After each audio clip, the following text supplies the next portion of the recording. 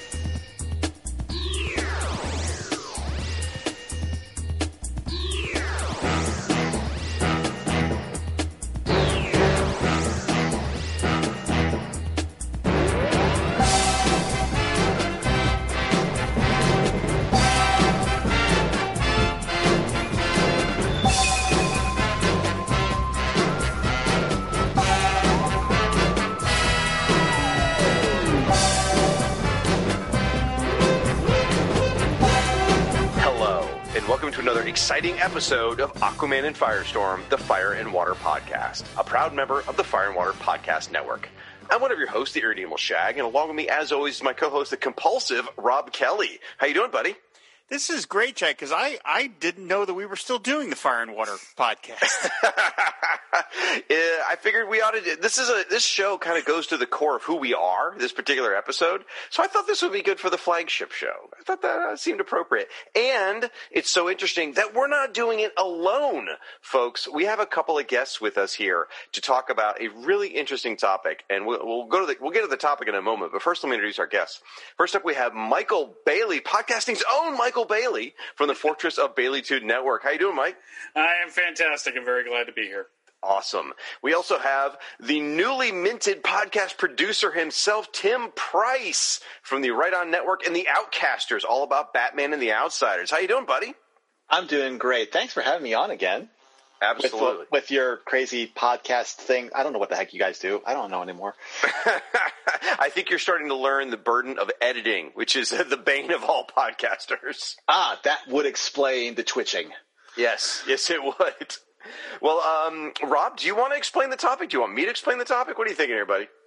This was inspired by a suggestion over on Patreon, and the topic was who was it that asked about this, Shag? Which one of our generous Patreon supporters asked for this? He's one of our longtime supporters, Philip Rutledge, came to us with this idea for this episode. Absolutely. Yeah, he wanted to know and wanted to hear a show about collecting, the aspect of collecting comics, which is not something we've generally ever talked about, even after 9 years of doing this show together, right? We got into this, and we thought that was kind of an interesting idea, and so we're going to kind of go through different iterations of the whole notion of collecting. And since, as everyone knows, Shag and I can't stand each other, we had to have Mike and Tim on to sort of spread the love out a little bit, because we just can't do shows just alone together anymore. I've actually paid Tim a retainer to act as my representation throughout this whole process. Yeah, I'll have to have a word with you about that later. My lawyer had some questions. Oh, okay. I was specifically paying for Mephisto, but whatever. But before we get well, that's no problem. But before He's ready to roll. Settle down there, boy. Settle down. I got a job to do here. I got to pay the bills, folks, because we need to thank our sponsors before we get too much further. This episode of the Fire and Water Podcast is sponsored in part by InStockTrades.com. InStockTrades is your best online source for trades, hardcovers, and other collected editions, all for up to 42% off with free shipping for orders of $50 or more. So first, I'm going to go to Michael Bailey. Podcasting's Michael Bailey. Did you bring an InStockTrades pick? Superman Exile and Other Stories Omnibus hardcover was my pick. The late 1980s stories that set the stage for the epic death of Superman are collected in a new hardcover omnibus edition for the first time. These tales include appearances by Lex Luthor, Lois Lane, Mongol, Mr. Mxyzptlk, and more, plus the debut of the Eradicator, a key player in the post-Death of Superman era. I don't know why they wrote that. He was a key player in the Death of Superman era. Collects the Adventures of Superman number 445 to 460, Superman 23 to 37, Action Comics number 643 to 646, and Action Comics Annual number 2. Normal price is $125, but after the 42% in-stock trades discount, it's $72.50, and suck it, Shag.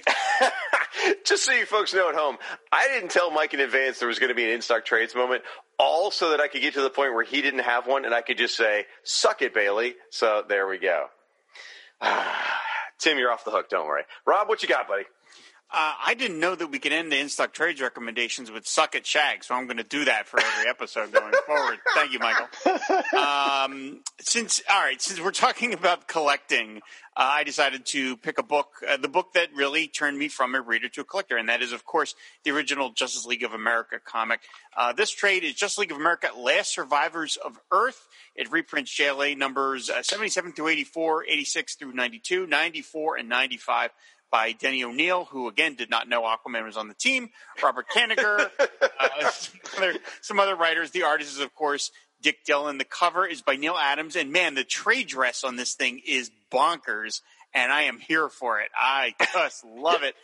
416 pages, normal price $39.99, in-stock trades price $23.19. You save 42% off. JLA, Last Survivors of Earth, really looks like a super fun collection. Awesome. Well, my pick is Star Trek Newspaper Strips Hardcover Volume 1. Now, this collects the newspaper strip that ran in your local papers from the 1970s to early 80s, all featuring Star Trek. It took place after the motion picture and before Wrath of Khan. Specifically, December 1979 through October 1981 in this first collection. Published by IDW. It's 264 pages. It's what they call partial color, because your daily strips are in black and white, but your Sundays are in color.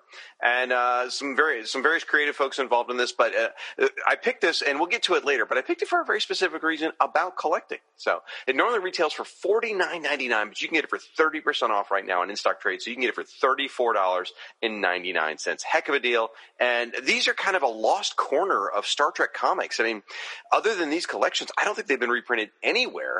And, you may have read the DC comics, you may have read the Marvel comics, but here's a whole corner of Star Trek comics you may have never seen. And I'm having a blast with it myself right now. So, again, Tim, you're off the hook this time. Suck it, babe. I don't have to be off the hook. I don't have to be off the hook. All right, let's see what you got, buddy. I think you'll all be very surprised that I found Batman and the Outsiders hardcover Volume 1. You're staying on brand. Well done. That's right. In these tales from the 1980s, Batman splits off from the Justice League of America because they're a bunch of hosers or something. I forget what the phrase was. To form his own super team known as the Outsiders, including established heroes Black Lightning and Metamorpho, as well as the dynamic new heroes Katana, Geoforce, and Halo. Combining superhero action with espionage, the Outsiders brought their own brand of justice to Geoforce's nation of Markovia, Katana's homeland of Japan, and across the globe. This title collects Brave the Bold number 200, their first appearance, New Teen Titans number 37, and Batman and the Outsiders numbers 1 through 12. This normally retails at $49.99, but your in-stock trade price is $28.99. You save a whopping 42%, so go buy it. Awesome. Well, thank you so much for bringing that, Tim. At least one of the guests did. Suck it, Bailey. So, folks, for these and all your collected needs, please go out and visit InStockTrades.com. Now, we also need to take a second to thank our sponsors. Folks, running the Fire and Water Podcast Network with so many shows with all kinds of hosting expenses, which have grown incredibly over the last couple of years, given the number of shows and files we have out there. These costs grew beyond our ability to pay it. So we reached out to you guys at home and said, hey, can you help us out? And started the Patreon about a year ago, and you guys really stepped up to the plate, and we sincerely appreciate it. If it weren't for you guys with the Patreon, we would not be on the air literally right now. So, and if you're enjoying the network, if you'd like to try and consider supporting us, you can do that by visiting our website, or the Patreon is patreon.com/FWpodcast, and you can consider supporting the Fire and Water Podcast Network there. And at certain sponsorship tiers, you get mentioned on your favorite Fire and Water shows, just like these folks. Adam Ackerman, Jay Campbell, Kevin Culp, David S. Gutierrez, Robert Lewis, Jason Pope, and Gord Tolton. And as we said, a very, very special thanks to our patron, Philip Rutledge, for suggesting the idea behind this episode. So again, go to our Patreon, which is patreon.com/FWPodcasts. With all that out of the way, we are going to get into it, folks. We're going to talk about collecting, the actual I guess the act of collecting as a hobby and what our own personal collections are like. So we're going to go through several different topics that Philip suggested, a couple I've thrown in there as well. We're going to do kind of a round-robin approach. We're going to start off with Rob. We're going to start with you. I got 3 questions for you. When did you start collecting versus reading? Do you still have your first comics, either from when you were reading or collecting days? And where do you fall on the spectrum of reading? Are you a reader, a collector, a hoarder? And has that changed over time? All right. Well, I started reading. I've had comics around before I could even remember consciously having them. They were just always around. And then I was pretty much just a reader up until I would say 1979 or 80 when I first went to the very first dedicated comic book store when we moved to New Jersey, and I went to El Dorado Comics, which was the first true devoted comic book store that I'd ever been to, and that named for the Super Friends character. I'm sure. Named for the Super Friends character, and it showed up at various times. Nobody knew where it was at any given point. When it was public. And, that was really the first time I had access to older comics, back issues. And I had access to like a price guide, and that was really the beginning of it. Was like, I could get comics in the 40s and the 50s and the 60s. So that was the start of it. Was just once I had the access, I went from reader to collector at that point. That was the start of it. And so, do I still have my first comic books? I mean, sadly, no. All those ones I had from the 70s have all gone now. I have managed to hold on to ones from the very early 80s. I still have all my JLAs that I bought off the newsstand in like 81, 82, and I still have a lot of my Mountain comics. So those are the beloved ones. Those ones I still have from decades later. But for the generally, no, most of the books that I had as a kid have just been my parents, unlike a lot of kids that I heard, like my parents never disabused me of the notion of like reading comics. They liked that I was reading, so they never threw them out. I didn't have to deal with that. I know Ange, like all of his collection was thrown out by his mom at some point. But I mean, I never had to deal with any of that. I was lucky, but no, I think they just got beat up and just faded over time. And then as of now, where do I fall on the spectrum? I mean, I'm really not, I don't think I'm any of those things. I'm certainly not a hoarder. I'm an occasional reader. I wouldn't say I'm a collector anymore. I just, at a certain point, I lost the bug of it. And we'll get into later on as we go on where the tipping point was. Because at one point, my collection of comics was over 15,000. And it just got too big and I had to get rid of them all. And that was really the beginning of just changing my whole tone of, I think I'm just like a casual reader at this point. It was Millennium. I know it. We'll find out soon. All right, Mr. Bailey, why don't you tell us your version of these same questions? Okay, so I started reading comics around 1984, 1985, though maybe like a year or two earlier than that with the Superman from the 30s to the 70s and Batman from the 30s to the 70s collections that the school library in Mountaintop had. And it was a Tuesday. Mike had blueberry pancakes for breakfast that day. I hardly ever ate breakfast, but it might have been a Tuesday. You're almost right. Oh, my God, I hate you. Well, I was going to try to keep this short. You're the one poking the bear. Please do. But I started like picking up like the random comics here and there. There was the spinner rack at the Triangle Pharmacy, and the farmers market had a comic section as well. And for Christmas of 1985, Santa, a.k.a. my mom, got me a pack of Marvel comics that Sears used to offer in their wish book. And it was about 2 months of Marvel. I used to have it memorized which months it was because I looked it up on Mike's Amazing World. And a lot of them were Secret Wars 2 crossovers. Woohoo! And I read most of those. I mean, there were some that I just didn't care about. I was convinced, by the way, for about a good 5 years that Nick Fury was an evil version of Reed Richards. But Anyways, so it was really around 87 that I started buying the Superman books full time, that it became a thing. So I went from like casual reader to reader with a focus, and that evolved into reader collector, and that evolved into reader collector hoarder. And last year, actually over a couple of years, but last year was the last push, or so I thought, of really divesting myself of this giant collection that I had, because I was buying books from 50-cent bins just because I could. I mean, I had like 18 to 19,000 comics, like 90 or so short boxes full, plus some stuff scattered, plus all the trades. And I was just like, my God, I have a problem. And I also started doing the math on it of how many years I have left on Earth, how many comics I have, and boy, did those numbers not line up. Ooh. So I was just like, I have to read 87 comics a day. So I was like, the ones that I haven't read, I'm probably never going to read. The ones I have read, I can let those go. And it really went from, I'm just going to get rid of the Marvel and the Image books. Okay, I'll get rid of some of the DC books. But, I'll start selling off the Flash and Green Lantern. But I'm never getting rid of the No, I'm getting rid of the Batman. And just recently, I pulled a bunch of my Superman books from the pre-crisis era and the New 52, and I'm about to set up to sell those. And since we're about to move into a smaller house, even the comics I've kept, I'm going to take another look at and get rid of, because I have really turned into a reader. It's like this weird, like sunrise, sunset, everything comes in a circle type thing, where I started as just a kid that loved to read. I would read, like, if the cover looked cool and I had the 75 cents, I'd buy it.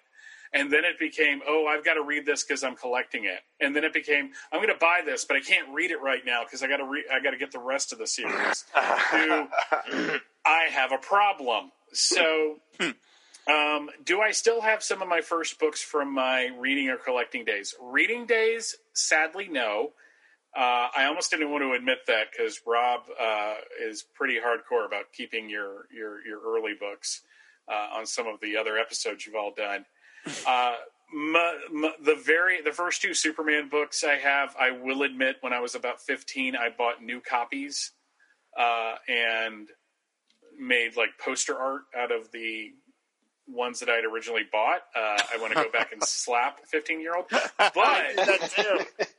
but a lot of like those early Superman books, I still have the original ones I bought in like 1987, 1988, 1989. I bought new copies of them just to have nicer copies because they did get read a lot. But I kept them because I was just like, these, especially the ones from the in-stock trade ad I did, because those were what turned me into a collector. Those were the ones where I shifted. So yeah, I fall on the spectrum. I was a reader, then I was a reader collector, then I was definitely a hoarder. I swear to God, I expected one day to show up, you all at my house, and Shag to stand up with a piece of paper going, Mike, I'm really bad at expressing my feelings, but I had to write this down. You're hurting yourself and everybody else in your life. And what I have found is by getting rid of the books and stopping for the second and probably permanent time collecting the Superman titles, God, I have so much more free time, and God, I feel so much better about myself. There's you guys familiar with our valued customers? Oh yeah. He had a great one where it said, I used to think that getting rid of comics would be like cutting off a finger, and then I'm like, why do I need 22,000 fingers? and that's really how I feel now. Awesome. That was very enlightening. I think we all learned a little bit about Michael Bailey there. So for me, when did I start collecting versus reading? Reading, I don't remember specifically. The earliest memories of reading comics is the late 70s. So when I was probably about 7 or 8 years old. And specifically, the issues are Justice League of America number 171, Rob, which is the what? It's the wait, which issue did you say? 171. 171? We've talked about it before. I thought you'd be on it. Death of Mr. Terrific. It was the first Justice League comic I ever read. Okay, that's right. And that was a real eye-opener for me because the JSA's in and everything. I learned about Earth 2 and how there's no Aquaman on Earth 2 and things like that. So that was 1979. Yeah, I like that. Then also Fantastic Four 214 in 1980. Anyway, I mentioned these two specifically because they were gifts from my sister, which was really special to me that she gave me those. So that was my reading days. As a collector, I know exactly which comic it was. It was Secret Wars, Volume 1, issue number 2. In around March of 1984 is when I would have bought it. I don't need to retell the story here. I've told it on just every podcast I've ever had a chance to tell it on. The short version is I got bullied at school into reading comics. Nerds actually bullied me into reading comic books, so I picked up Secret Wars number 2. Where did you go to school? You're welcome. That makes no sense to me. I just picture like poor kids pushing Shag in a circle, and it's just like you gotta read Secret Wars 2. You gotta read Secret Wars 2. You gotta read Secret Wars 2. Well, no, it was Secret Wars issue number 2. Secret Wars TOO. Okay, gotcha. Yeah, it was. Let's all take off our glasses and push Shag around. Well, it was the quote unquote. Wait! I gotta take my inhaler first. I mean, you're not wrong. I mean, these are the people. I mean, you're not wrong. It was the gifted class. We were, and I did not know who Galactus was. I did not know who Ultron was, and I was mocked openly for that. So I went to the store and had to get this comic to figure it out, and I started collecting in Secret Wars issue number 2, and I never stopped. So, actually, wait, you said it was the advanced class. Gifted is what they called it. Gifted. Yeah. Were you like the control in that group? Yes, I was exactly right. I was the dumbass in the gifted class. That is exactly correct. Okay, yeah, all right. Did anybody get the license plate on the bus? Shag, Rob just shoved Shag under. He's not wrong, though. He's not wrong. So that's when I started collecting, and I kept going from there. Then, as far as where I fall on the spectrum nowadays, originally I would say I probably was a collector, not for value, but just because I wanted to own them all. And now, what do you call a hoarder who has a bunch of these damn things that they don't want anymore? Is that still a hoarder, or is that yes? Just okay, so I guess I'm there. Still a hoarder. But I'm primarily now just a reader. Because I could care less about the comics, and we'll get into more of that, the physical comics at all. We'll talk about that later. I'm primarily a reader now. So, Mr. Price, let's hear from you, buddy. All right. Well, you've all taken my answers, so we're done. Perfect. Done. No, it's well, I have always been a reader, and I still am a reader, even to this today. So I don't really think that's changed, but I've moved along the spectrum, as you put up there, in various points. I mean, I started reading comics when I was like first or second grade. So, and y'all make me feel so old because that was actually like the early 70s. So thanks for that. But it's like, I've told this story before about the neighbor who had a whole bunch of dumpster dive comic books that he'd gotten from the dime store, where like the top third of the cover was taken off to the dime store to get the refund for the comic. So the cover was missing the title part. And so they weren't worth anything, but they still were perfectly readable. And he just gave them to us, and my parents were probably like cursing him for decades afterwards. But I just tore through those books. There were like a couple thousand of them, and I read every single one of them. Now, there was like almost no superhero books in this collection, but tons of Archies and, Casper, Tom and Jerry, or the properties like that. And then occasional gems like an issue of Magnus Robot Fighter and Turok and Son of Stone, and just like crazy things that I still remember to this day. Now sadly, no, I have almost none of them now because they all got lost in the flood of 1981. And I don't want to talk about that because I'll cry. But my parents also did things like they would get us a couple of treasuries for road trips because we drive, from Illinois to Virginia to visit family and back, or like the 3-pack Whitmans. So I'd read other comics that way and get introduced to the superheroes more that way. So awesome stuff there. But then it's like I really started being more of I guess it's just short of a collector, but more just when I was starting to buy my own comic books was more like in junior high and high school when I was, mowing lawns and starting to make money. So I'm still talking like 1980. Shut up. And and I also got my subscription for the very first time for Avengers and Amazing Spider-Man in the mail. And, I still buy those to this day. Wow. So, yeah, but starting close to issue 200 of Avengers. And so it's like, great stuff there. And those early 200s of Spider-Man, which eventually led to Roger Stern. And that led to other great things along the way as well. But then starting to go out and buy my own comic books. But then just before college, actually my mother, I'll just say it to get away. My dad passed away in 1983. We talked about that before. Moving on. My mother, thank you. My mom drove me down to visit the college I was going to be staying in, and we stopped in Richmond, Virginia on the way back.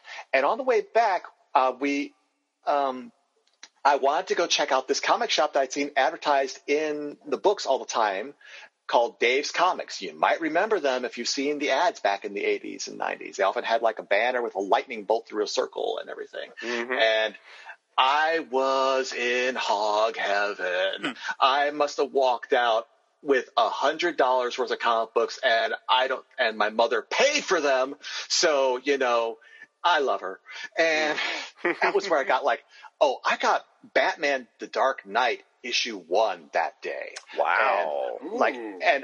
And just to show craziness of the spectrum there, West Coast Avengers #1, the ongoing, also was in that same time, and the Vision Scarlet Witch miniseries at the same time.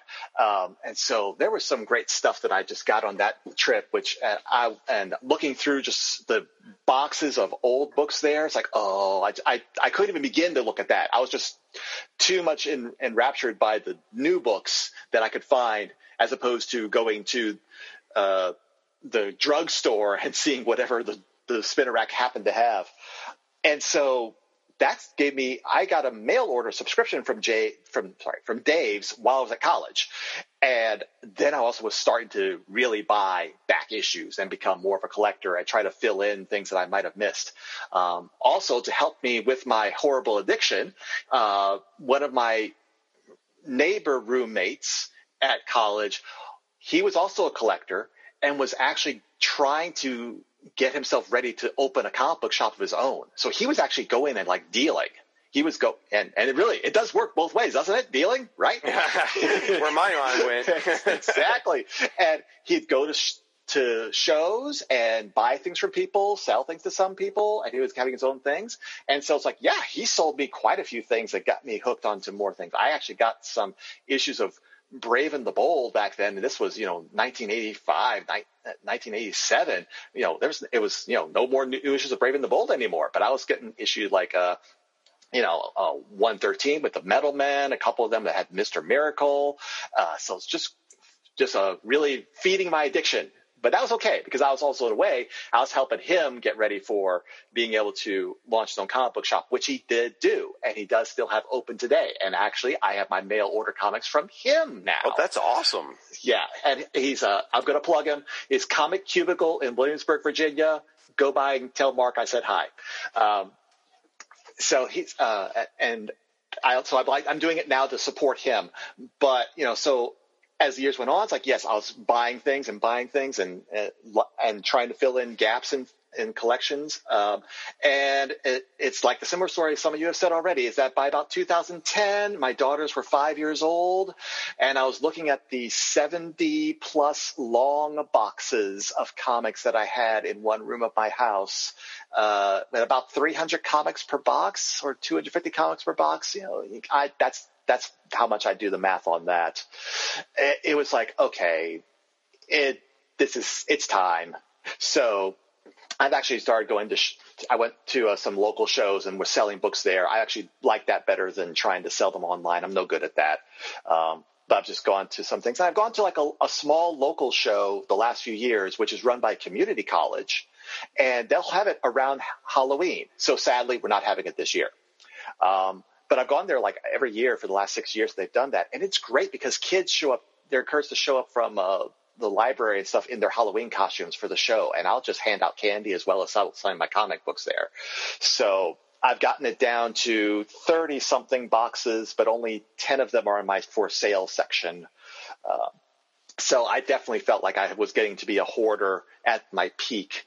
But I've always been a reader, and I'm definitely continue to be a reader, because that's one thing I makes my brain kind of go brr, brr, brr, brr, is when you guys say that you've bought books that you haven't read. I can't fathom that. When it comes in the house, I have to read it. There's no book in my collection has been unread. Now, they've only been read maybe once or twice, but every single one of them has been read. And that's kind of part of why I had to let a lot of them go. Also, is the hard call for writers when they say you have to kill your favorites. You have to make the hard call sometimes. So, well, I love this one so much. Am I really going to read it again? I don't know. I don't think. If I don't know, then it has to go. So it's a hard thing to do, but it's made the best for me in the long run.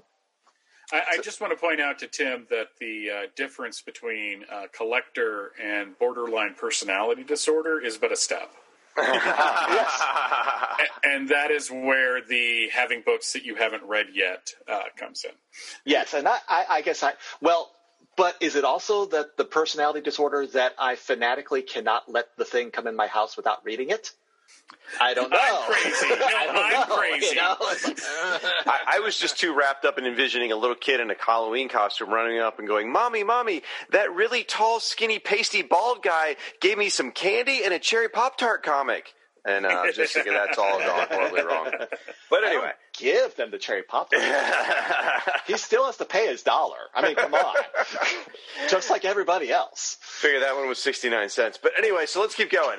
We're on to... I should say, I messed up my own agenda. I did forget to say when I did mine, do I still have my first comics? The answer is yes. I still have the first comics from my collecting, and I have those ones I mentioned my sister gave me. I do not have, sadly, the reader ones from when I was younger, like my beloved Sad Sacks that I read as a kid. I don't have those anymore. But I've been rebuilding the collection through finding them in cheap bins, and also some very generous fans of the show who have given me some Sad Sack comics. Like, for example, Mr. Rob Kelly recently gave me an amazing collection, an army printed version of Sad Sack strips that were distributed to military folks. Thank you so much for that, Rob. I'm not really a fan of the show, but other than that, I agree with what you just said. Well, also, Professor Allen sends me Sad Sack comics whenever he finds it. That's who I was going for on that side of it. But anyway, all right, let's get into round 2 here, folks. Here's your questions. How many comics do you have? And if you need to, you could say we're at your peak. I think you guys may have already said it, but do you maintain a database and a want list? Do you bag and board everything or just throw them in a box? Do you sell or trade your books? Do you worry about the condition of the books? And what is your filing strategy? Are you strictly alphabetical by company, character, etc.? Does Amazing Spider-Man fall under A, under S, things like that? So we're going to start with podcasting's own Michael Bailey. So how many comics at my peak? Like I said, I probably had 19 to 20,000. Now I'm just having to do a little bit of math here, so I've got to take my shoes off and all that. I probably have about 40 times 150. I probably have about 6,000 at the moment, and I'm about to pare down that even more because I don't feel the need to be defined by a giant comic book collection anymore. And as a Superman fan, I don't feel the need to be defined by owning 40 years or more of the character's comic book adventures, which I did at one point. To be clear, you're not getting rid of Primal Force, though, right? That's gone. Yeah. But anyways, do I maintain a database or want list? Yes and yes.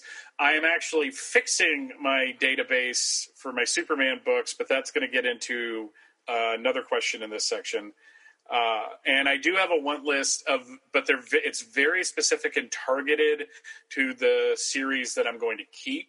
So it's not a massive multi-page, like Encyclopedia Britannica volume that it used to be. Do I bag and board everything? And this is why. I know some people are like, "Don't bag them." I'm like, "Okay, I'll just bag them." And then when I was selling my Batman books, the third part of Batman Year One had gotten under a bunch of books. So the book was bent in half, essentially. And I went, if I had these bag and boarded, this wouldn't have been a problem. How you feeling now, hot shot? That lot, by the way, literally sold for the buy it now. I put it on eBay during my lunch break, and as I was walking back out on the floor, I got the ding that it had sold. So that those books went quick. So I have all of my main Superman books right now bagged and boarded. I'm working on the miniseries and such. Do I sell and trade my books? I haven't traded in a long time, but I do sell them, as I said. Do I worry about condition? Yes, but I'm not fanatical about it. It really depends on the age of the book. Like, I will take a WTS, which stands for whipped to shit, copy of, like, if someone like handed me a WTS copy of like Action Comics number 252, I'd take it. Who cares? It's the first appearance of Supergirl, right? You're gonna get that one. But I like them to be in good condition because I do like to read them, and I don't want them falling apart in my hands. But if I just want to read the story, I don't really care. My filing strategy is strategery is insane. And Alan and M, start taking notes because I was going to write into your show anyways, but now you can just listen to this and learn. My Superman books right now are chronological by release date. So all of my really goes like Adventure Comics. I'm sorry, Adventures of Superman, Action Comics, Superman, Man of Steel, Adventure. Yep. Okay, wow. All right. It got a little more complicated after the Triangle era ended. I had to look at release dates at that point. Right. But well, for the Triangle era, that makes a ton of sense, actually. Yes, it does. So I have no problem with you doing it during the Triangle era. Outside of that, no. I understand. But there's a reason why I do that. One, for the post-crisis books, it's just convenience. Because I'm covering them on a show, now I don't have to sort through 5 boxes to get the books I'm reading. I just have the one box and I can just grab it. And the post-Infinite Crisis, damn you, DC, for making so many labels necessary. Those are in a particular reading order as well, and I kind of have it by trade paperback order. For the Rebirth stuff that I kept. And then after that, it's just a weird, like, all of the miniseries and specials are in alphabetical order.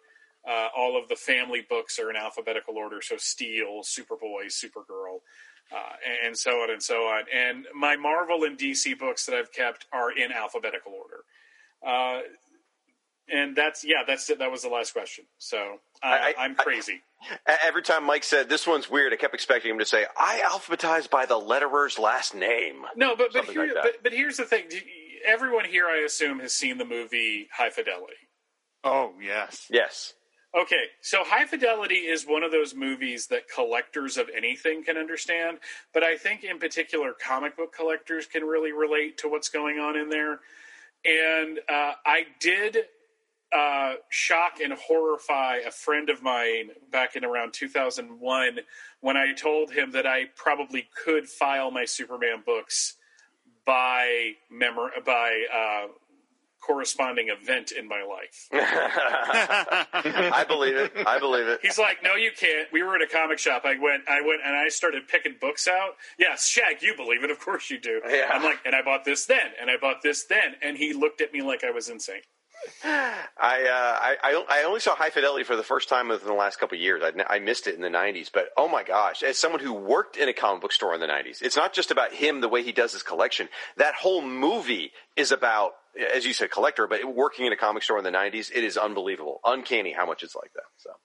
So the question, Mike, is that for books that have like a crossover within them, where part of it like happens, do you insert the comic in the middle of the book of another comic book so that you make sure that you got the story stays consistent that way too? And what do you do when it like splits up half? Do you like tear the pages out to reorder them? Not that. extent, but filed alphabetically under F and U, I think. I am slowly, like, for the Worlds Collide crossover.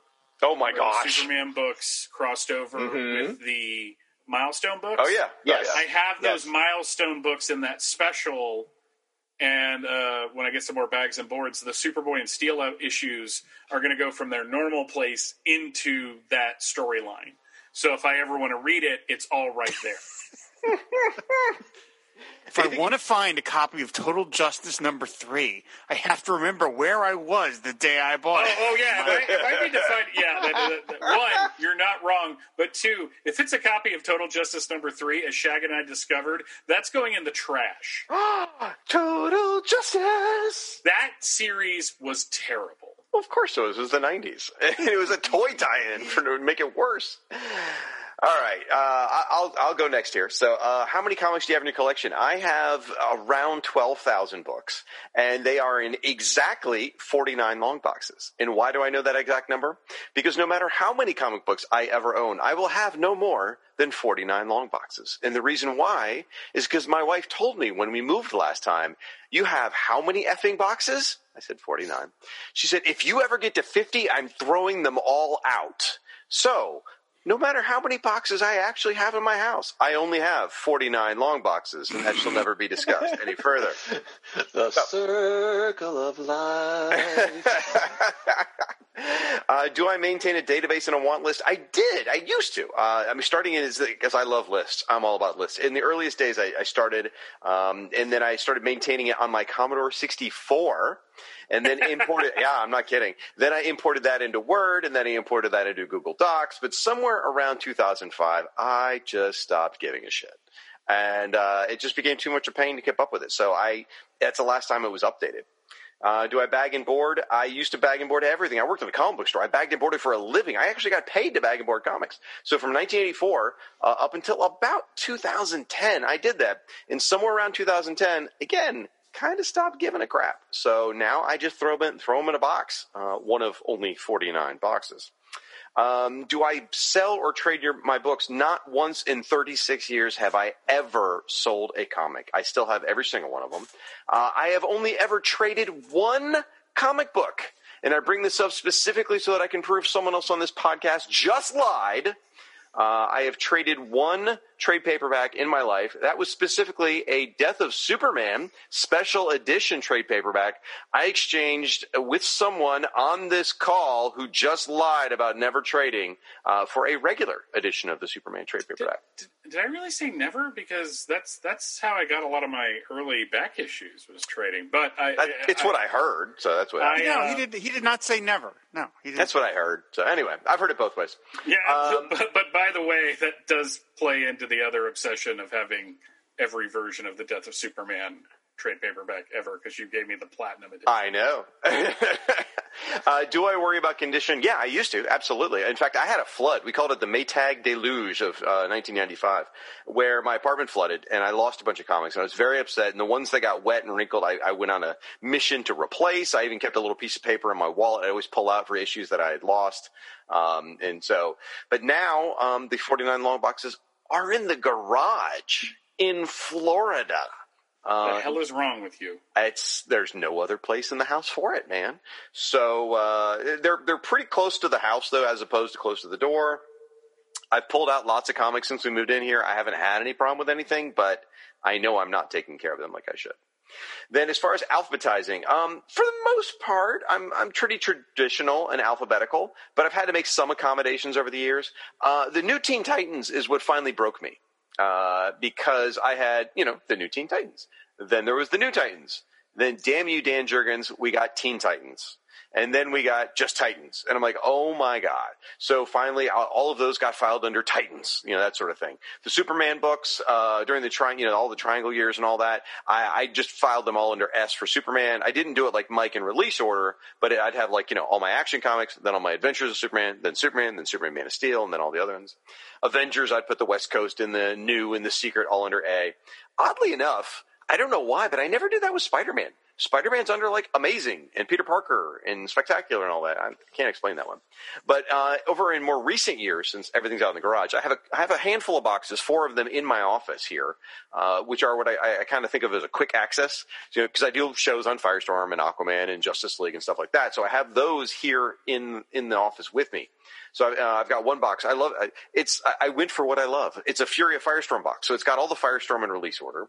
I also put in like the Flash backups and the Blue Devil issue and the Captain Atom appearances, Brave and the Bold, DC Comics, all that kind of stuff, all the Firestorm stuff. So Philip Rutledge should appreciate that one. He's a huge Firestorm fan. And then I've got all my Justice League International and Americas. Now there's a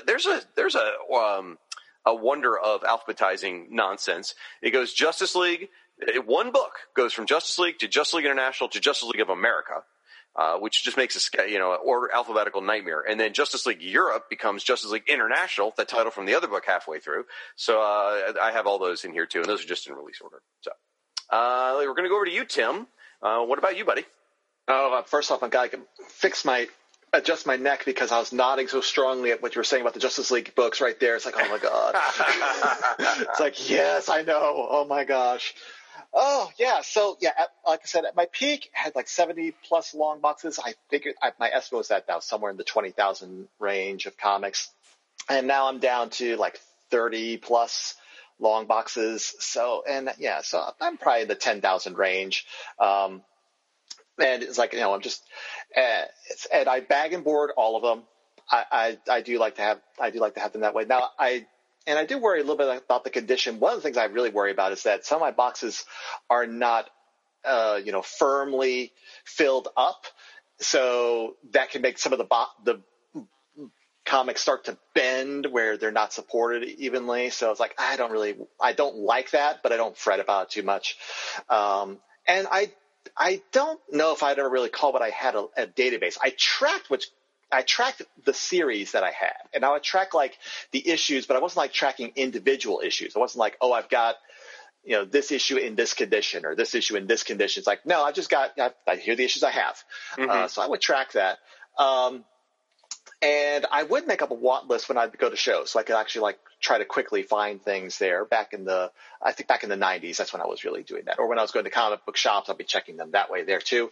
And never really used anything more fancy than a list, although showing a little bit different kind of nerd cred there is in the 2000s during my job as a computer programmer, I needed to actually like start getting some experience with a new programming language. And so on my own time, I wrote up my own database program to do my comic book inventory on, which actually would also generate its own want list of here are the things that you have gaps on.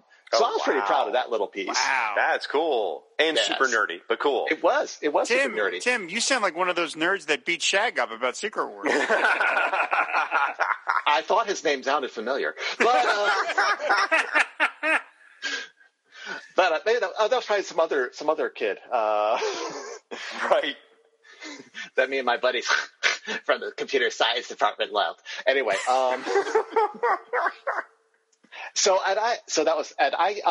but yeah, I don't really keep that database up anymore. I think I really only just like stopped worrying about it like 2 years ago. I was really keeping up with it that long. But as I was not doing it as rigorously as some people do.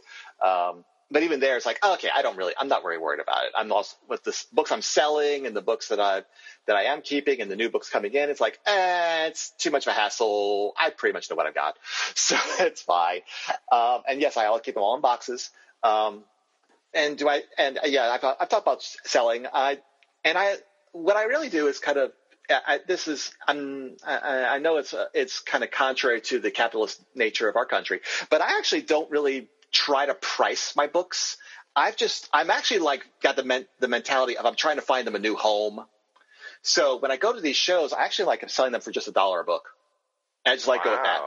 I just go with that because also it's like it's really great to have little kids come up and go through the comics and say like, and Dad says, hey, do you want a comic? Or Mom says, you can get 2 comics. And it's like, or I say, and they'll say $1 each. Wow, and it just makes me happy to see the comics go to people who will appreciate them. So it's just a different thing. And that's why I like doing it in person too.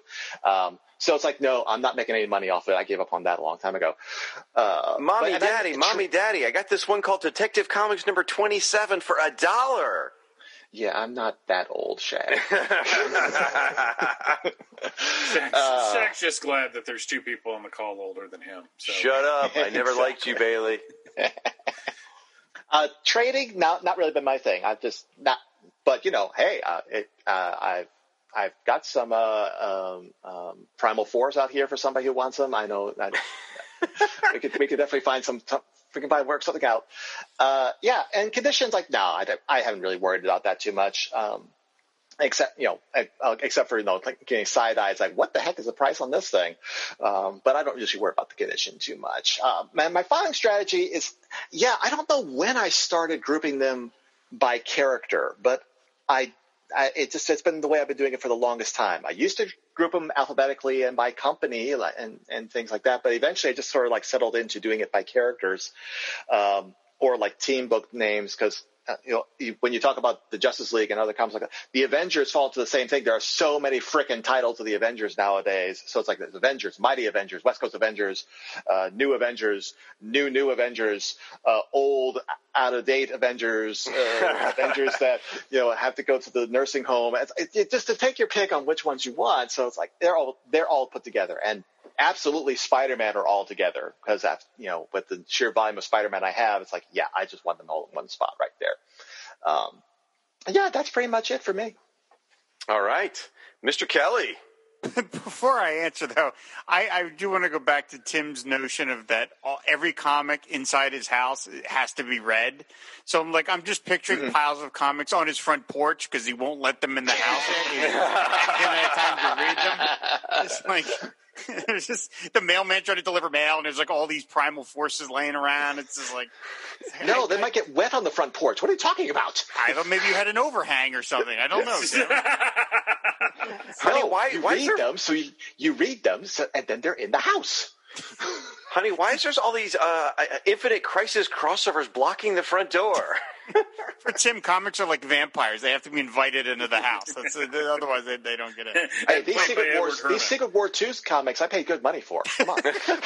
I also want to chime in here on the whole selling thing, because both Mike and Tim have done it. I mentioned all the ones in the garage that I wish I could just get rid of. The problem is I look at it and I go, oh my God, that's so much work. I'm just going to go take a nap instead. And I can't bring myself to do it. It is work. But once you start doing it and develop your own system with it, it becomes almost cathartic. And I'm dead serious about that. When I was getting rid of books, it was like a piece of my soul was coming back into me every time I let one go. Because I had become, in my head, and it's completely irrational, defined by owning these comics. This is what I am. I'm a comic collector. I'm going to be a comic collector until the day I die. You're going to Charlton Heston these comics out of my cold, dead hands. But as and your family and spouse will be going like, what the freak has he done? Well, to be fair, my wife is a super enabler. I came into this house with 8,000 comics. And I guess they breed asexually. I don't know.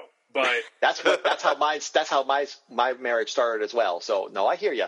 But so she the only rule she ever made for me collecting is that if I sell something, unless I sell it accidentally, which happened when I did the big purge last year, I can't rebuy it. And I thought that was utterly reasonable on her part. Yeah. But the thing is that through the combination of realizing that the comic industry had moved on and that all of us in our age group were clutching to it and wanting to make it something it's not, wasn't healthy. I realized that it doesn't matter what comics I own. I've read enough that I think that I can hold my own in most conversations. And holy crap, do they take up room. I mean, it was like all of these like weird like psychological and practical reasons. But once I started actually selling them, it became super easy to sell them.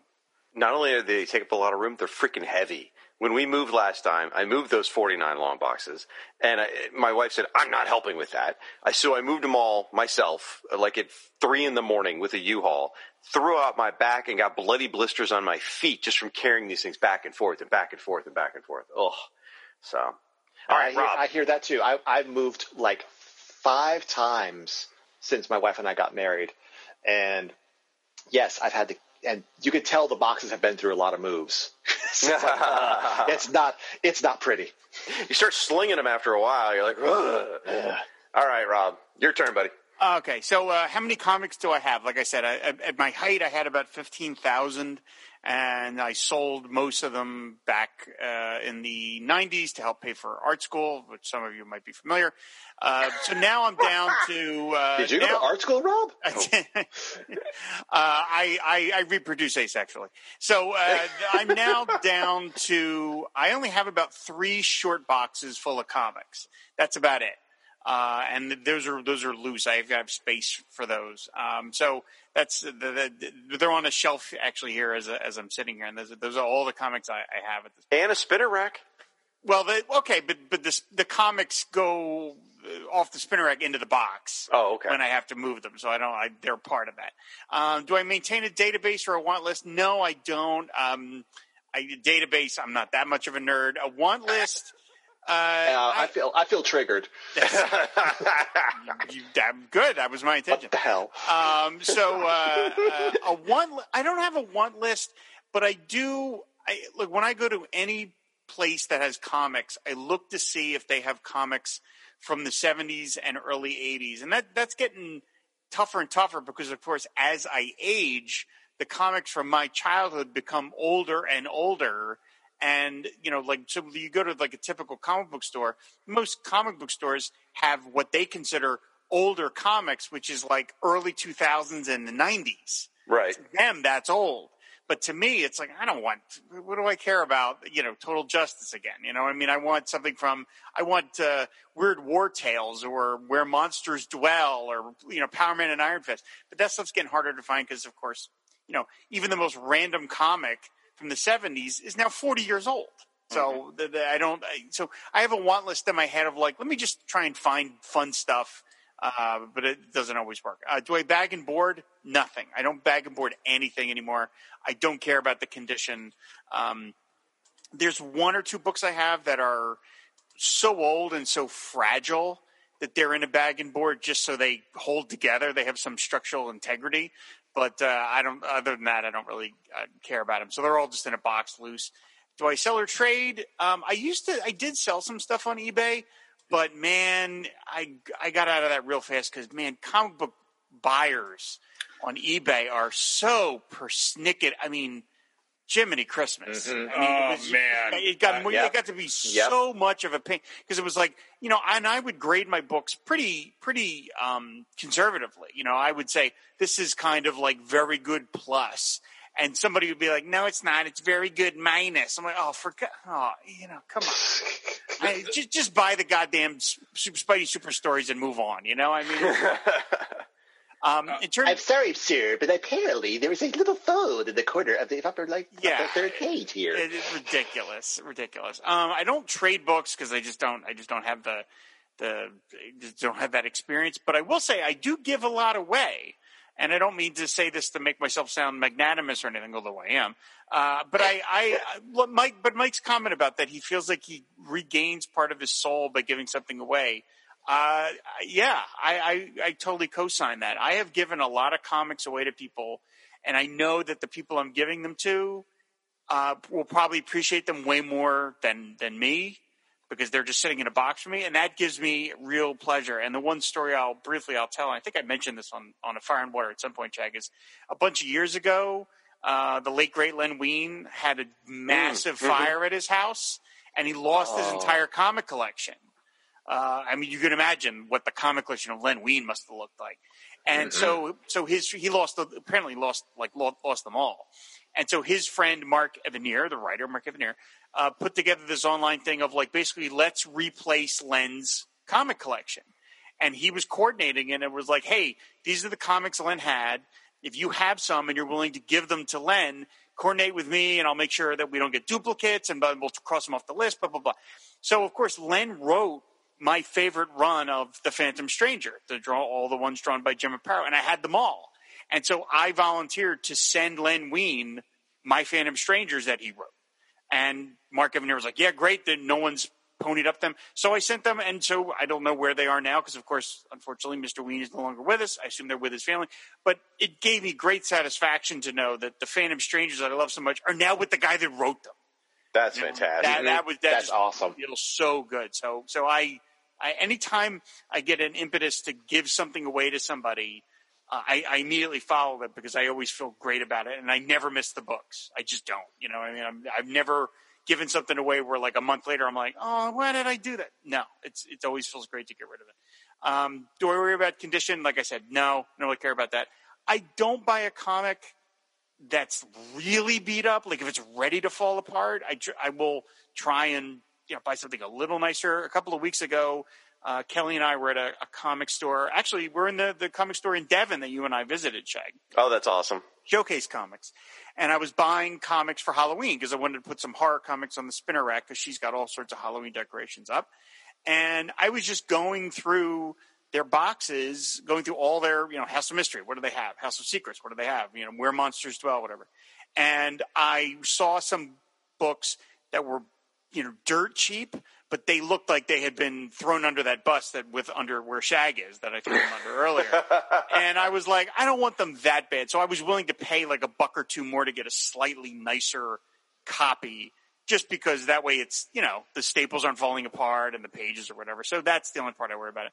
And then filing, I don't really have one. Like I have every issue of All-Star Squadron. They're all together.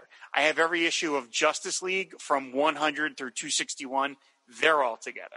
I have all my Aquaman comics together.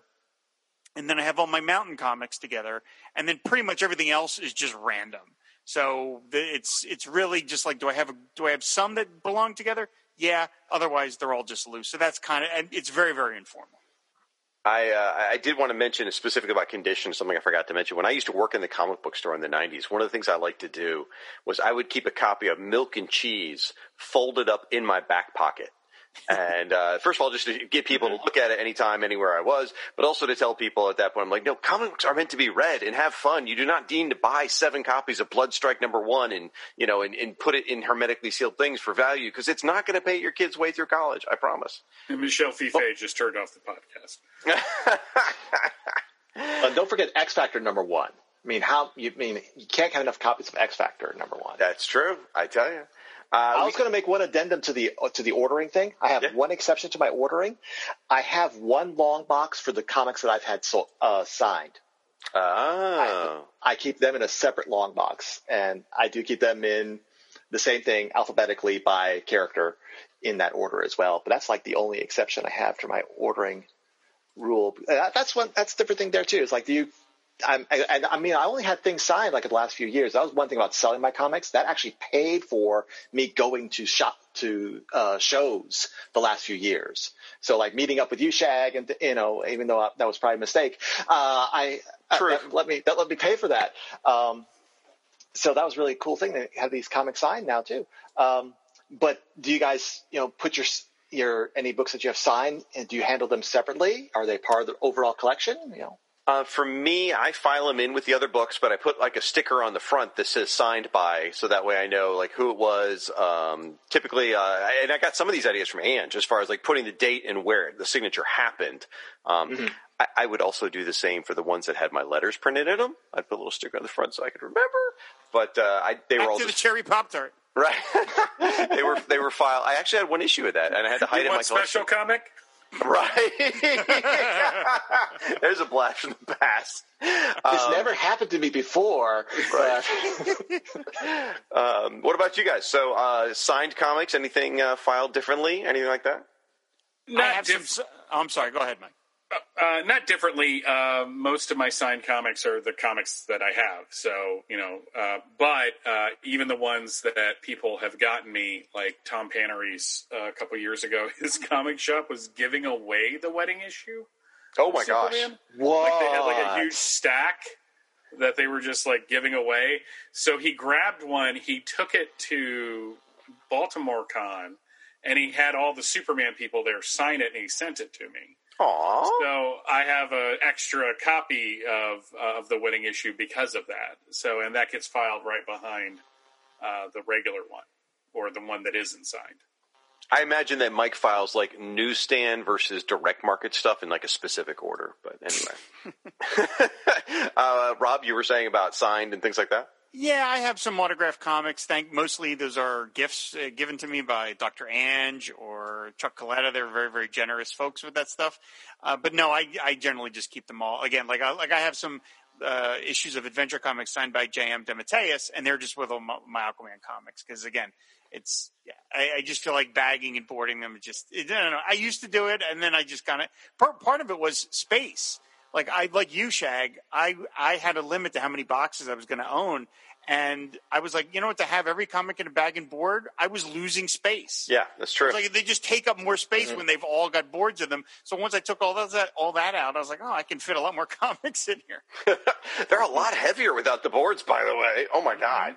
Mm-hmm. So addendum to that, you will know you've hit a box of 90s comics because they get heavier. That's true. Yeah, the paper. All the green covers and all that crap. Yeah, it's when I was sorting my Superman books a couple weekends ago to the ones I was going to sell, I picked up the ones that were all my Bronze Age ones, and I was just like, wow, these are kind of light. And then I hit the New 52 ones, and I wanted to get a spotter. So yeah, it's insane. Like I at one point wanted to develop the comic book short box exercise curriculum. You should, but just haven't gotten around to that. We got some guys in the Firewater Geek Fitness that would love that. So I've got an addendum to your addendum to Tim's addendum with the filing order. I did go through a period where I had a couple of boxes of DC events. Paul Hicks from the DC OCD podcast would love this, where I literally had like Crisis and Legends and things like that. But the one that makes me think of you, Mike, is I actually had Our Worlds of War, and I had all of those all completely commingled in there in the order they were supposed to be read because I was so enamored with that crossover at the time. All right, let's go on to the next round. Short round here. Question is, are you a completist, and do you have holes in your runs that drive you nuts? And do you have any niche collections that you're especially fond of? We're going to start off with you, Mr. Price. All right. Well, first off, we have to get the short round joke out of the way. You call him Dr. Jones.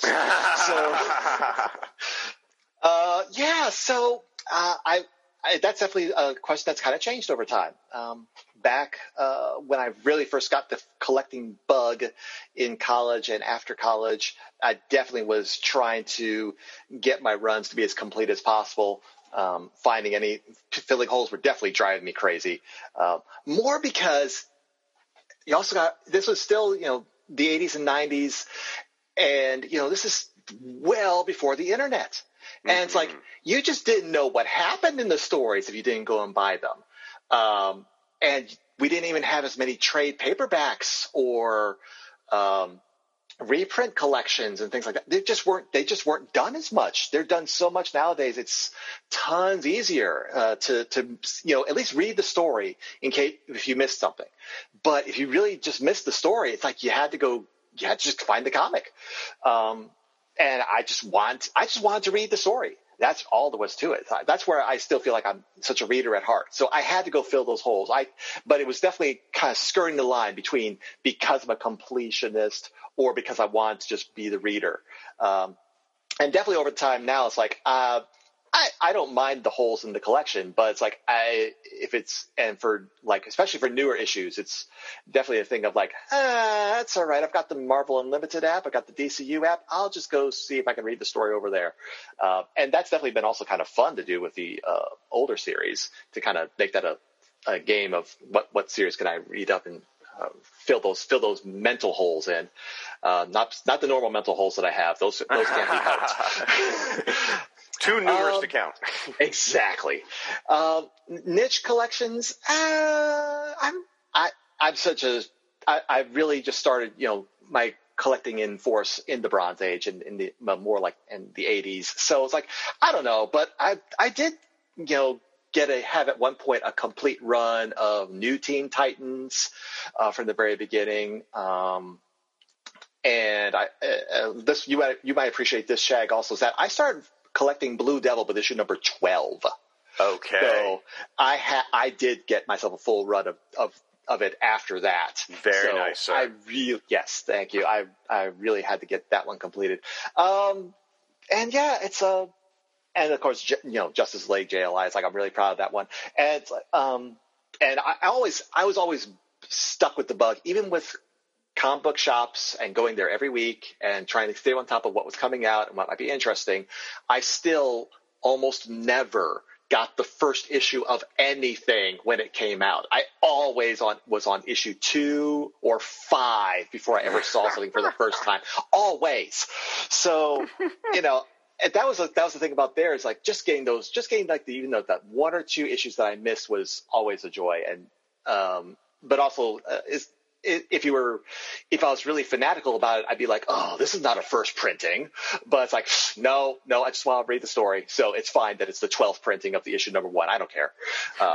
So like I just finished my reread of all of Jeff Smith's Bone. It's like that's a glorious series. And I still have all the issues of that, which is like the pre-image cartoon, when it was cartoon books, then the image run, then back to cartoon books. I just finished reading that. That one's just a joy. Not just partly because I did get in on it a little late. I didn't get in on the ground floor. I was like issue number 5 was probably my first issue there. So I was just very pleased as that. Awesome. Rob, what about you, buddy? Yeah, I'm certainly not a completist, so yeah, I don't really bother with holes and things. Although I guess the one, this follows up with the next question about niche collections. Like I have this is not going to be a surprise to anybody. I have every comic that Alan Brennert ever wrote. So and that's not that many, but I mean, like when he put out a new comic earlier this year, I made sure to go out and get it, even though I don't really buy print comics anymore. I was like, I have to have that. So I have those. I have all my Mountain comics. So some of those are missing. I guess maybe you could say I'm a completist for that because I have a general list of what were Mountain comics and I want to have all those. And so every so often I will either buy one on eBay or I will, if I find it in in a store somewhere. So those are kind of the only real things that I bother with anymore. I mentioned I used to have every issue of the original Justice League series. I had 1 through 261 plus the annuals. Wow. Yeah. And it was funny because I had the whole run, except the last issue I couldn't find was number 148. Like just like a random issue. 148. Strange. I mean, I had number 1 through 9, but I couldn't find 148 anywhere. And then I finally found it through a dealer who ran an ad in the Comic Buyer's Guide. Everybody remember that thing? Oh, yeah. And I got that in the mail. Yeah, and I got that in the mail, and I was so proud. I was like, the collection's finally complete. Okay, all right. Exactly. I eventually sold the first 100 issues of JLA to help pay for things, and those I never really read much of those anyways, really the later ones that I read. But so that was really it in terms of collecting. And I mean, I guess the other thing I collect is I collect treasuries, certainly. And I have pretty much all of those, and I have all the DC digests. So I have those too, but once in a while I'll give one away. And if the fact that the collection is not totally complete just doesn't bother me all that much. If I ever want to get it, I mean, we haven't really mentioned too much of this, like eBay.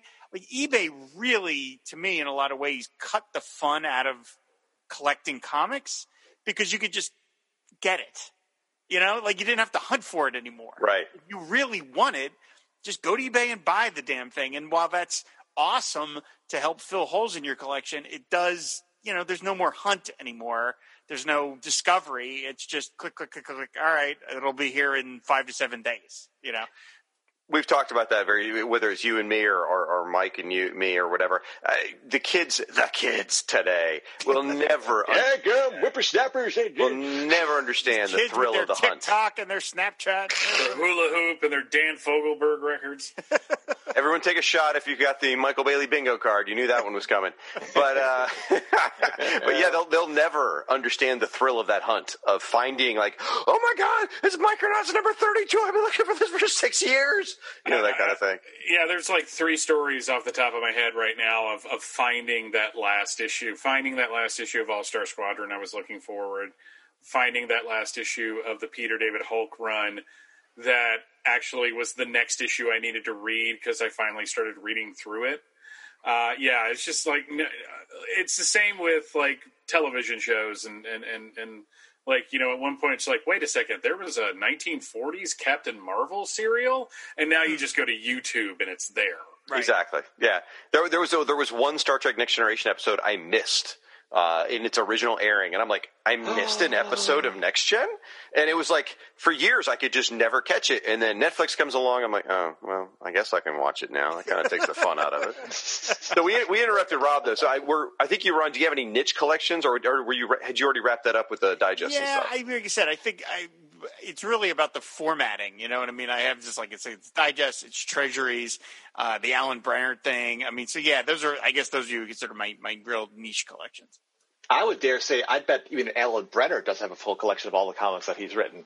It's entirely possible. I can't talk to him anymore thanks to the restraining order he took out of me. But well, that's after you asked if you could move into his house. So yeah, it was a little awkward there. Mr. Bailey, you're up.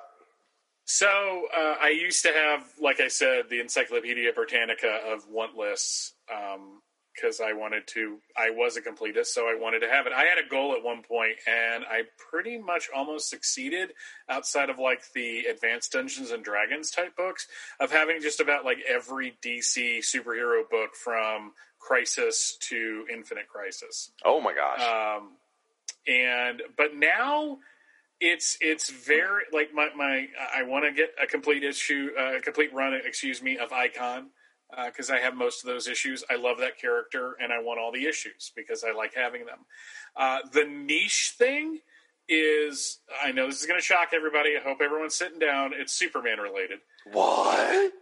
I like getting now the second and third printings of post-crisis books, because it used to be when DC did it like a second printing or a third printing, they put a Roman numeral on the cover. Yep. If you've ever like come across like issues of the Robin miniseries from 1990, and there's like a Roman numeral 2, that's because it was a second printing.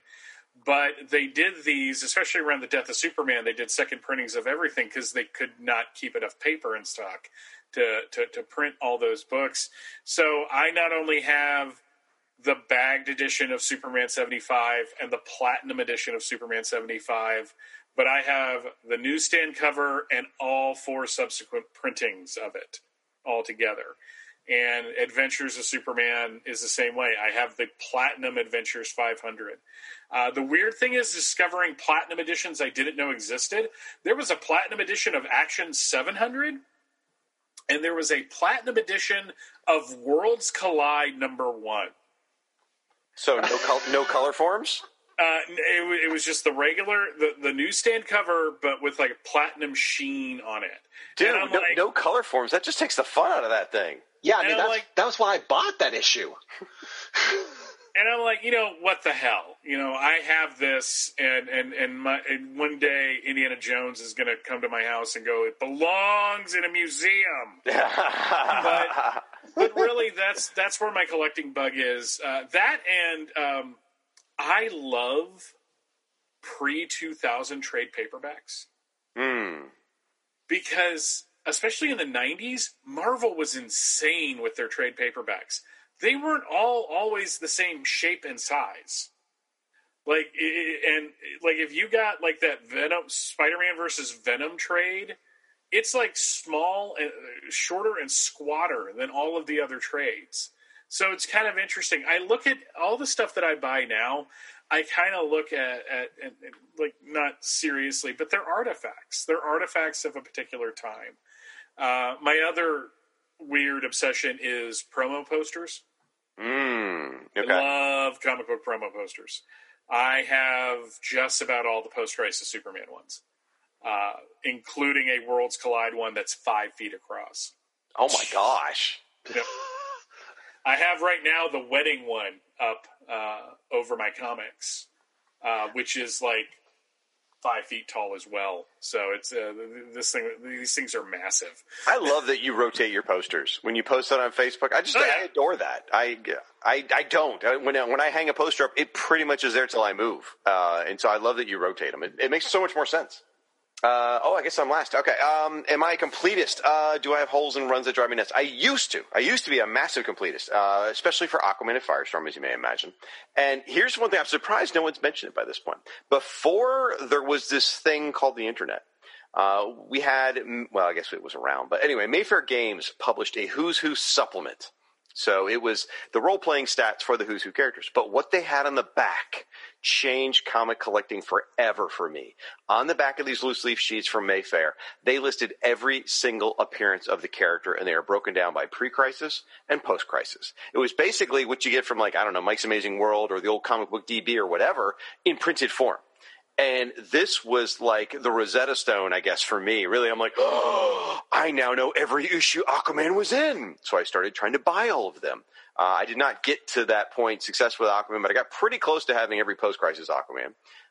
Actually, no, I'm sorry. I did every post-crisis. I tried to get everything from, was it Showcase number 33, Rob? Is that what it is or whatever? When he somewhere in that range? Showcase 30 to 33 were the kind of the return, yeah. I tried to get from Showcase 30 forward every appearance of Aquaman. I didn't quite get there. I got pretty darn close.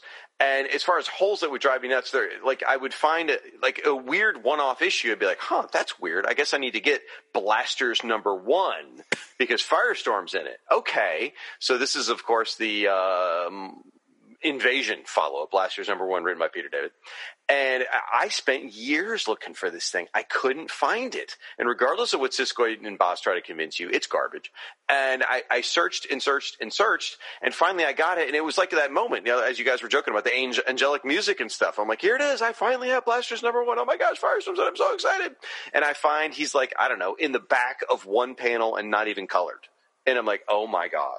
I have gone too far. And that's when I realized the completist strategy was a road to madness.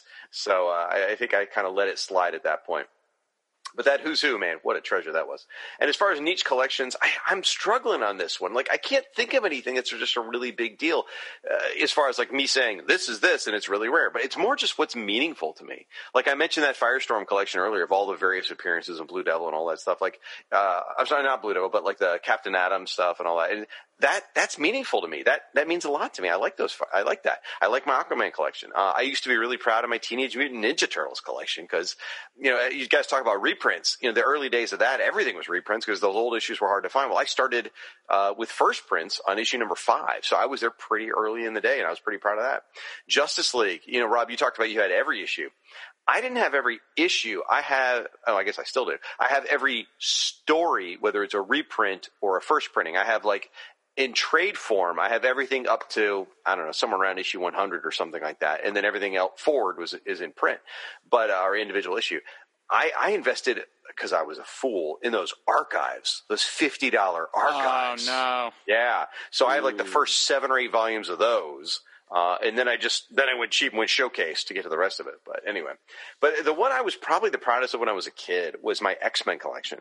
And it's not even like it was all that valuable or anything. I started around the time of in the 180s, so it wasn't even like all the John Byrne stuff was already over by that point. But I had everything from I had everything from that point forward. And what I would do is I would buy X-Men Classics, which I just thought was a great reprint series. And you got like those John Bolton, like 8-page fillers or whatever. And so between those, I had everything from 1975 to 1995, and I mean everything. And I was so proud of that back then. Nowadays, I still have a lot of passion for those X-Men era, and I'll talk about that in just a minute in the next segment. But I don't know. I was very, very happy with that back in the day. I actually did the same thing with that, Jack. I actually was very happy with the classic X-Men series and did buy those issues to catch up to the ones that I hadn't bought from the original start of the new X-Men series. So yeah, I'm right with you. Yeah. So, all right. Well, we're going to go to the home stretch here, and the questions are: what do you still collect today? And when you read nowadays, whether it's old or new comics, what formats do you read? Do you read them in the floppies, the trades, digital, whatever? And I'll go first on this one. So, what do you still collect today? I get 2 things. That's it. I get Back Issue Magazine, and I get the trade collections of Doctor Who comics. That's it. Nothing else. Sorry, folks. If there was a Firestorm book on the shelf, yeah, I'd get it. But there isn't, so I don't. As far as old stuff goes, I still buy old stuff, though. So here's the thing. I'm always looking for weird, quirky stuff that's not available digitally. And I'll talk a little bit more about that in a minute. But just last weekend, I was in a store and I saw on the trade paperback shelf they had what I pimped in the in-stock trades, the Star Trek newspaper strips collections. I already have volume 1 myself, but they had volume 2. I'd never seen it before. I'm like, wow, okay, here's something that's never been reprinted. I've never come across it digitally anywhere, and this is the only time it's been collected as far as I know. Maybe there's another collection somewhere, but I'm never going to find it, and I certainly can't go on some service and read it. So I'm like, I got to own this because I want to read it. I did something similar, also newspaper strips. I recently ordered the Zorro dailies because in the late 1990s there was a daily Zorro newspaper strip drawn by Tom Yeats. I'm like, oh, hell yeah. Again, not available anywhere digitally, so I bought the physical thing. So before the pandemic, I traveled around the country a lot for work. And every time I would do that, I would go to a comic book store. And a lot of you folks that I've met up and hung out with, like poor Tim and poor Mike Bailey and people like that, I would go to comic book stores whenever I'd go to visit people in towns. And I wasn't looking for, I don't know, Aquaman number 32. I was looking for something weird that I couldn't get elsewhere, and that's the kind of stuff I did. I'd dig through old 50-cent bins and stuff like that. I love to look for really unusual 1980 comics that just aren't available digitally. I mean, that's how I ended up with my Micronauts collection. You know, I just would dig through and keep looking for Micronauts issues over and over. Or, you know, I think I picked up some. Oh gosh, I'm blanking on the name. It was a Bill Mantlo series. We just covered it, Rob. It was about Ron the Space Knight. No, it was the Space Pirates one I read. Space Pirates one? Yeah, I'm blanking on the name. Swashbucklers or something like that. Gordon Swashbucklers? Yes, thank you. Oh, okay. That was the Epic comic run, right? Yep. Now, that has actually been reprinted, but I didn't know that at the time, so I picked up a bunch of those from the cheap bins, stuff like that. Stuff that you're just not going to find on Marvel Unlimited or whatever. And right now, I think I want to go start looking for the Maze Agency. That's kind of piqued my interest because Mike W. Barr wrote those, and it looks interesting. Adam Hughes drew some, so yum. And then as far as when I read nowadays, whether it's old or new comics, what format do I read? Well, I do read a lot of comics, but they're all old. Day-to-day reading, I'm exclusively digital. I bought a tablet, I got a 10-inch Kindle, specifically for media consumption. I don't have any email on it. I don't have any Facebook, no Twitter, no text, no communication at all. It is just comic reading apps and like Netflix and Amazon and stuff like that. That way I can do whatever I want to do without all the distractions from the world. And so let's see. I kind of went through this a little more specifically here. Outside of digital, the only time I ever read something that's not digital is when it's either for a podcast recording or if, again, it's one of those quirky things that just aren't available. So I've been a Marvel Unlimited subscriber for 6 years now. And I even moderate a Facebook group on it dedicated to the Marvel Unlimited. I've got DC Universe, which I guess is about to become DC Universe Infinite or whatever the hell they're going to call it. Comixology as well. Now, I don't subscribe to Comixology Unlimited. I buy a lot of whenever they have a big sale for like 99 cents, I buy a bunch of crap on Comixology. And I also have Perfect Viewer for the occasional CBR. Anyway, and I was just going to rattle off a couple things I've read recently that just gave me some joy. I recently read a whole bunch of New Titans from the 1990s, the Titans Hunt, across all the various books those were in. I've read like 30 issues of that recently. I recently reread some Marvel Star Wars Rogue Squadron comics on Marvel Unlimited, which was lots of fun. If you like Star Wars, get Marvel Unlimited. They got like 500 comics on there. I was rereading the Jeff Johns JSA, which is so stinking good. Got about 20 issues into that. But then I got distracted, and I'm currently reading New Mutants. And it goes back to my X-Men love. So I'm reading the original New Mutants and any of the tie-in books like Magic, the X-Men issues, Marvel Team Up, all that stuff. I'm like 25 issues in. I'm about to get to the Sienkiewicz run. I'm so excited. So that's kind of where I'm and all that. So Tim, what do you still collect today, and how do you read them when you do read? Sure. As might have gathered from my earlier comments, is that yes, I still get Avengers and Amazing Spider-Man, which, as I said, I started collecting in like 1980, and so that's a lot of comics. But I still get those, and also I have a soft spot for Captain America. So I get the regular Captain America series too. I just those three comics I just can't seem to quit. But also it's like I have as I said, my longtime friend runs the comic book shop that I buy them from. And I kind of like, this is me partly supporting him and partly supporting my habit. So I don't mind that. It is a little bit frustrating that, Amazing Spider-Man has like 4 or 5 monthly titles. Same thing for the Avengers. That can be a little frustrating at times. But I still buy those. And so those are really the only, print comics that I buy on a regular basis anymore. I really have drunk the digital Kool-Aid pretty heavily with the Marvel Unlimited app and DCU. I really just am enjoying binging those, but also I'm following the podcasters. Whatever shows I'm listening to are the ones that also I'll try to read along with the comics that they cover. So that's been I really enjoy that a lot, but it means that, I also have to choose. I don't have to choose when I'm reading for myself. You all choose it for me. So, thank you all for controlling my life. Happy to do it. But that's been fun. Although it is a bittersweet thing, which I started thinking about because I know Rob has made comments about digital also, that without the ads, it is kind of funny that I do kind of wistfully go, boy, it would be cool to see these ads that are part of the time that the comic came out, that little time capsule mentality of it.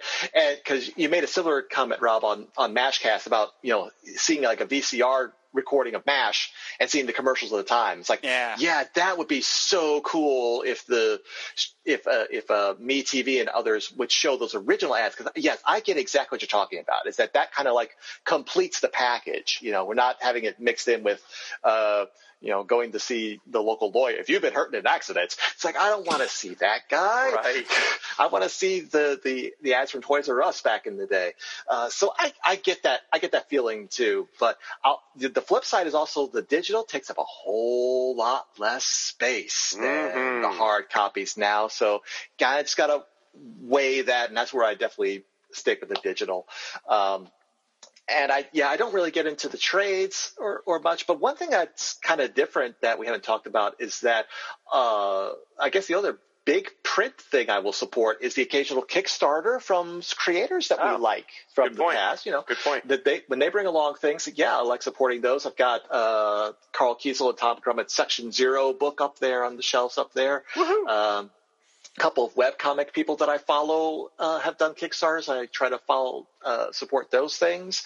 I think that's also a valuable thing to have as part of your collection too, is that we have now, it's the flip side of the internet, is that now it's also a forum for our creators to reach us directly and sell their product, their creations directly to us, but get it in a physical form, not just digitally. So that's been an interesting development over the last few years.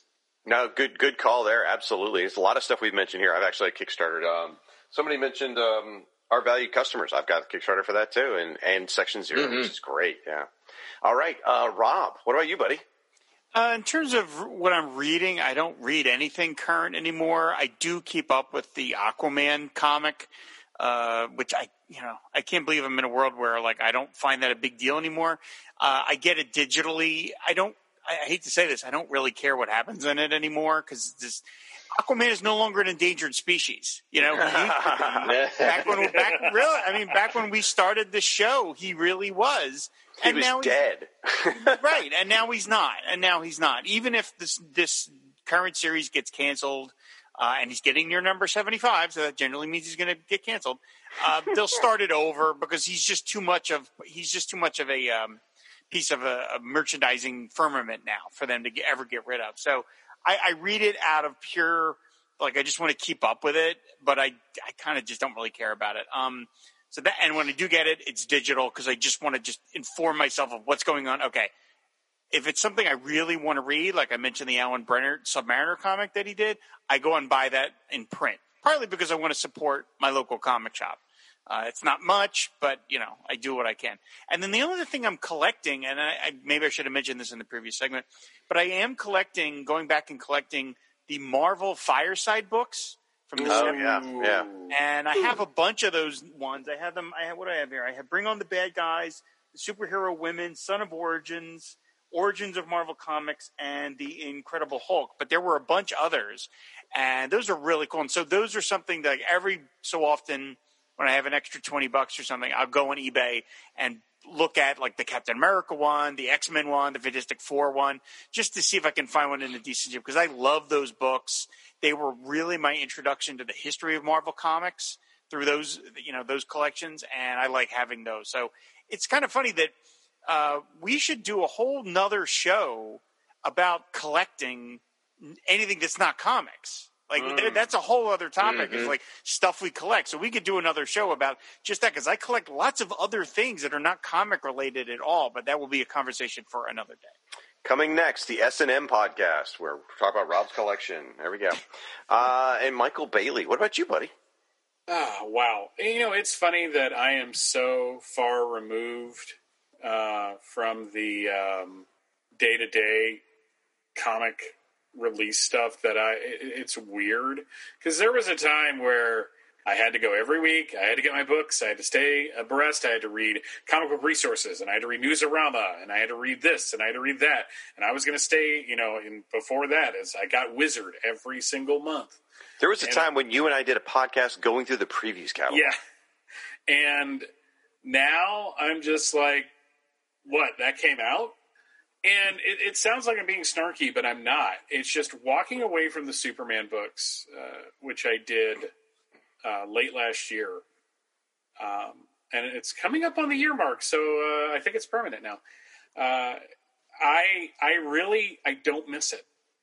I just don't miss it. I don't miss that taking up of my time of having to figure out, how am I going to read this? I got to read all these books, and because I want to stay abreast. And if I leave it piling up, man, that means I'm just kind of wasting money. And yeah, I can read it kind of like a trade paperback. So when I do pick up a book, it's usually a big deal. Recently, and it's usually digital. Recently, I picked up like the first issue of the Maestro book that Peter David's writing. Yeah. Because I'm a fan of Peter David's Hulk run. So, gotta admit, was not really impressed with the first issue. And I was just like, okay, I'll dive into this. And I bought the Three Jokers. And it seems like after Jeff Johns wanted to rewrite Watchmen, now he wants to rewrite Killing Joke. Oh my gosh. And art's beautiful. Jason Fabok, my God, that man can draw the DC universe. But when I read, I usually read digital. Most of the stuff I read now, I read for podcasts. I have been buying certain books that I own digitally just for the convenience of it. Plus, I have found that getting like from Crisis to Crisis, for example, if I have the book digitally, I can just screenshot the pages instead of having to scan the book. It's a lot quicker there, isn't it? That has come in handy sometimes. That is so much more convenient. But also, there's this like thing like I own all those books, so now I can collect them again and feel that. But I always buy them cheap. I hardly ever pay for full price for the books. And what I'm reading now, oddly enough, as we've ramped FCTC back up again, I have been reading like the books that came out around the same time or the same month that the Superman books were covering. So I binged to catch up the first 18 or so issues of the Aquaman series from the 90s. And I'm reading Chuck Dixon's Green Arrow run for the first time. I'm reading Hitman for the first time. And I'm rereading other books, and that has been both awesome And there is a point, though, that I just lose interest entirely. I was just like, okay, I'm going to read the John Byrne Wonder Woman. And I got through, like, the first big storyline, and I'm like, wow, he liked words in this story, in this series, and it's just a slog. And I realized something in all of this, too. There are characters I love that I have absolutely no desire to read every comic book appearance of them. I just don't have to. I can still say I love that character and haven't read everything. But kind of revisiting the Kyle Rayner Green Lantern has been fun and stuff like that. But yeah, man, that Chuck Dixon Green Arrow, there's an issue where Connor Hawk, after Ollie dies, Connor Hawk takes over, that he's protecting like this member of Middle Eastern royalty. And they go to the house where this guy's hanging out. And Bruce Lee and Elvis are there. Oh, my gosh. And they're still alive, and they're guarding him. So you have Bruce Lee and Elvis fighting alongside Connor Hawk. And at one point, Connor looks at him and goes, are you guys, you know what? I don't even want to know. So there's stuff like that. I have discovered that as much as I can read like certain Silver Age books, and there's Bronze Age books that I love, man, y'all ever like see the trailer for the movie Hitch? Because I refuse to watch the movie. There's a scene in the trailer where Will Smith is talking to Kevin James, and he's like, "Okay, this is your zone." When he's teaching him to dance, the '90s, the late '80s, and the '90s are my zone. That is where I feel at home. That is where I am happy. That is where I can always go back and know that I will feel satisfied. Like I'm not reading 2010 era books where I feel like I'm forcing myself to like it. And the storytelling techniques of the Silver Age are specific. But there's only certain people that I like to read. I don't like reading every Marvel book or every DC book. I can't stand reading Silver Age Green Lantern, but I can't get enough of Silver Age Flash. So it's really weird where I'm finding not so much where my joy is, but where my home is in terms of what I want to read. Makes perfect sense, man. Everyone's got a comfort zone. It's absolutely right. And the fact that you found it and you're living in it, that's the best way to do it. I know you're trying not to say find your joy because you have to pay us a royalty every time you say it, but that is it's what you're doing, and that's okay. I do want to make it a quick amendment. When a new comic comes out that I am interested in reading, you mentioned picking up like the Three Jokers and stuff like that. I just wait till it's on Marvel Unlimited or DC Unlimited because Marvel, it comes 6 months later. DC, it was a year. It's about to be 6 months. I'm like, I can wait 6 months to read Three Jokers. I just don't care. And that's how I plan on reading it. So I have done that with quite a few of the more recent books that I had a passing interest in. Well, this has been a fascinating exploration into our collecting. It went a lot longer than I thought it would. And I hope, Philip, you got your interest worth. And someday I want to hear Philip tell us more about his Firestorm commission collection because it's unbelievable. But thank you so much for the suggestion. Why don't we let you guys tell everybody where they can find you? Tim, where can they find you on the internet? Thank you, Shag. They can find me on the Huntress Podcast. .com, which is the home of two shows that I'm on with Astrid Wright of the Right On Network. He has the Batgirl Cassandra Cain podcast. And then, of course, there's my baby, The Outcasters, the Batman and the Outsiders podcast. So you can look us up there. Awesome. And thanks so much for joining us today, Tim. We really appreciate it. Oh, thanks for having me. And the check's in the mail. Perfect. Excellent.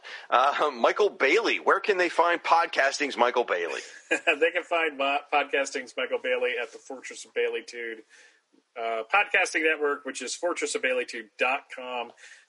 About to celebrate its 13th birthday. Oh, my gosh. Coming up in February.